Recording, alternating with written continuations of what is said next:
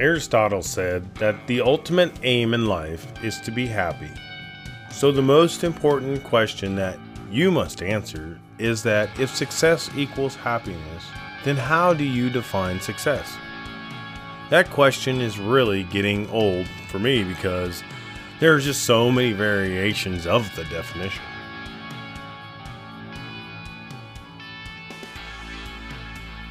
Hi, my name is Kirby Ingles. I'm a leadership and transformation coach, a father of four, and a U.S. Army veteran. And this podcast is dedicated to helping you achieve true success. Every week, my goal is to help you move one step closer to true success and a life that is rich and satisfying, and helping you become the pillar of your community.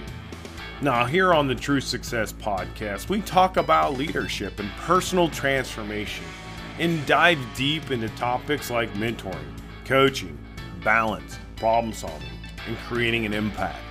True success is living your life's true calling. It's discovering new ways of viewing the world, building a life that's charged with hope, transparency, happiness, and fulfillment. True success is not what you think it is. Close your eyes and imagine setting goals, targets, and meeting them while adding value to the lives of others and making a difference daily in your community.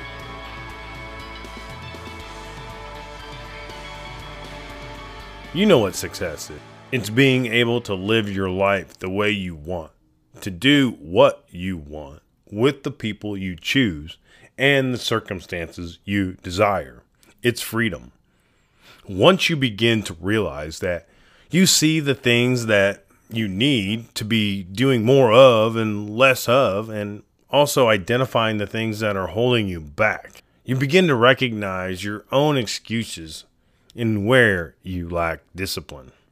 If you were to apply the Pareto principle here, where 20% of people enjoy 80% of the riches the world has to offer, who do you think you should follow and emulate?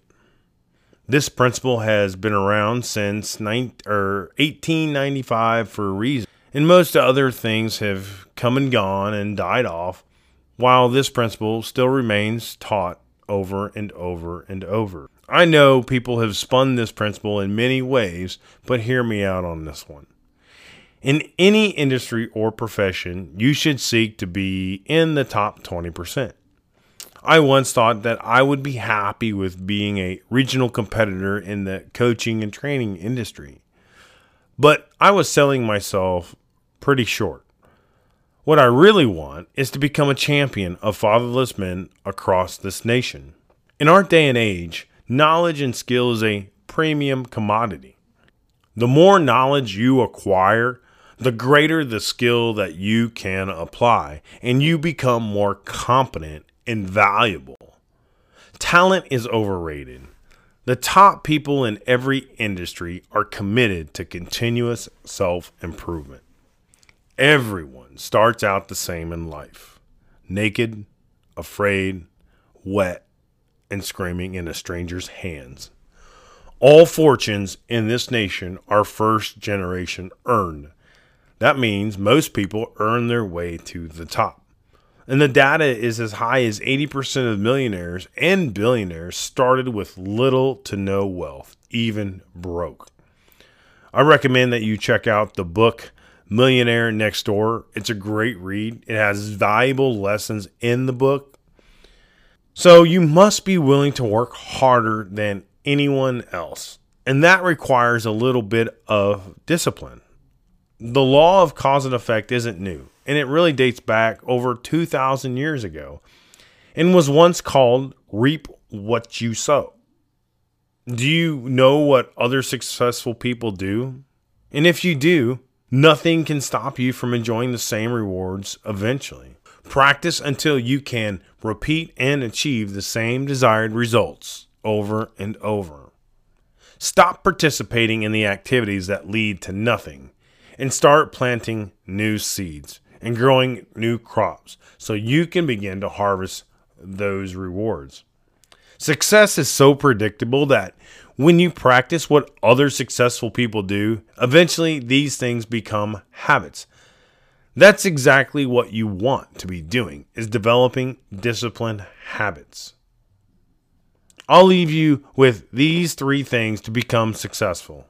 And these aren't secrets. It's what the top 20% have always been doing and figuring out, which is why they puncture through the ceiling above the rest of us. First, decide exactly what you want in life. Second, determine the price that you are going to pay to get these things. I'll say that again. Determine the price you are going to pay to get these things. And third, resolve to pay that price and do the work. Do the work. Everyone wants to be successful, but most are only going to pay part of the price. Many aren't willing to pay anything at all. These people always have excuses and try to rationalize their behavior and their situation.